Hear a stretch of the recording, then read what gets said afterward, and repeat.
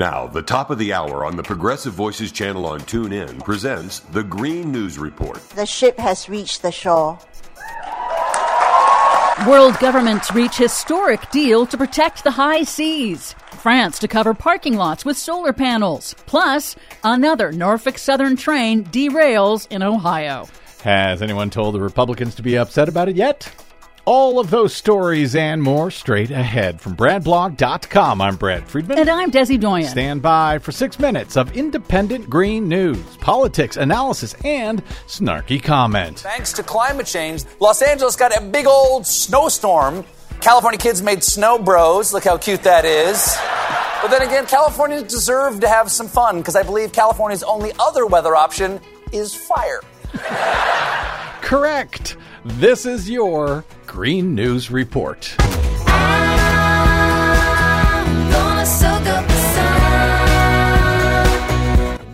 Okay, Desi Doyen, the Green News Report just finished celebrating our 14th anniversary. We're now in our 15th year. Yep. And now, today, we are celebrating our 1300th episode of the Green News Report. Kind of mind-boggling. Congratulations. They were all excellent, except for that one. Well, thanks anyway. What do you have for us today? Well, first, huge news. Nearly 200 countries have agreed to a legally binding treaty to help reverse marine biodiversity loss in international waters, which cover half the planet's surface, known as the high seas. After 20 years of negotiations, the treaty marks a major turning point for conserving the ecosystem services of the oceans amid intensifying exploitation from industrial fishing and mining, pollution from chemicals and plastics, and acidification from climate change. The treaty establishes a framework for conserving 30% of the world's land and ocean by 2030. That's part of a deal signed by world governments back in December. This new global treaty addresses issues with the current inadequate patchwork of regulations, which Simon Wormsley of the World Wildlife Fund, in an interview with the UK's Channel 4, says is critical to protect marine animals on migration routes. For instance, whales in the whole of their migratory routes, because they're threatened from when they start travelling to when they finish travelling. So great whales and similar organisms like turtles, seabirds will be protected along their whole migration route. Which is important because there were some regional pacts that might have protected those whales or those turtles in various places, but not for their entire route.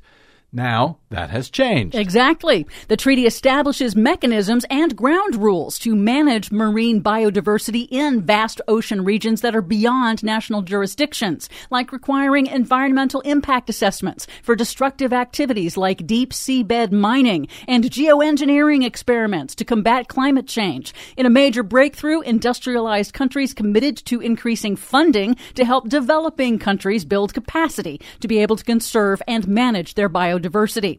A majority of nations must now ratify the treaty for it to come into effect. In the U.S., it's unlikely to garner the required 2/3 vote in the Senate over Republicans' objections. And yet this administration, at least the one in the White House right now, I suspect will respect this treaty, even if it's not formally passed. So it took 20 years to get to this point, and then they still had to stay all night, overnight, on Friday before they could get this thing finished up on Saturday. That's always the way with these major treaties. In other news, another Norfolk Southern train has derailed in Ohio over the weekend, the second such crash in Ohio in just over a month. Officials ordered residents to shelter in place until it was determined that the train carried no hazardous materials. Oh, well, it's all fine then. In the ongoing East Palestine, Ohio derailment disaster, the Environmental Protection Agency has now ordered testing for dioxin, a dangerously toxic byproduct from burning chemicals.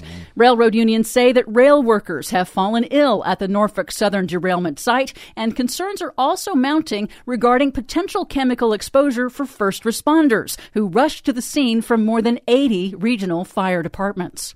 In Minnesota, after state lawmakers passed a law establishing a target of 100% clean electricity by 2040, it may face a legal challenge from neighbor North Dakota. North Dakota regulators say Minnesota's law requiring clean electricity infringes on North Dakota's rights under the Dormant Commerce Clause in the U.S. Constitution because it will eventually phase out Minnesota buying North Dakota's dirty coal electricity. Good luck with that, North Dakota. Finally, France has enacted a new law mandating that all large parking lots be topped with solar canopies, and it streamlines efforts to install solar panels on already disturbed land alongside highways. It's all an effort to cut fossil fuel use and meet France's ambitious climate targets.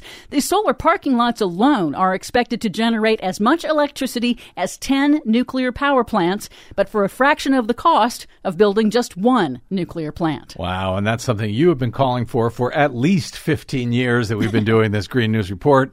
I guess they heard you in France. For much more on all of these stories and the ones we couldn't get to today, check out our website at greennews.bradblog.com. I'm Brad Friedman. And I'm Desi Doyen. And this has been your 1300th Green News Report. It tastes paradise. Put up a parking lot.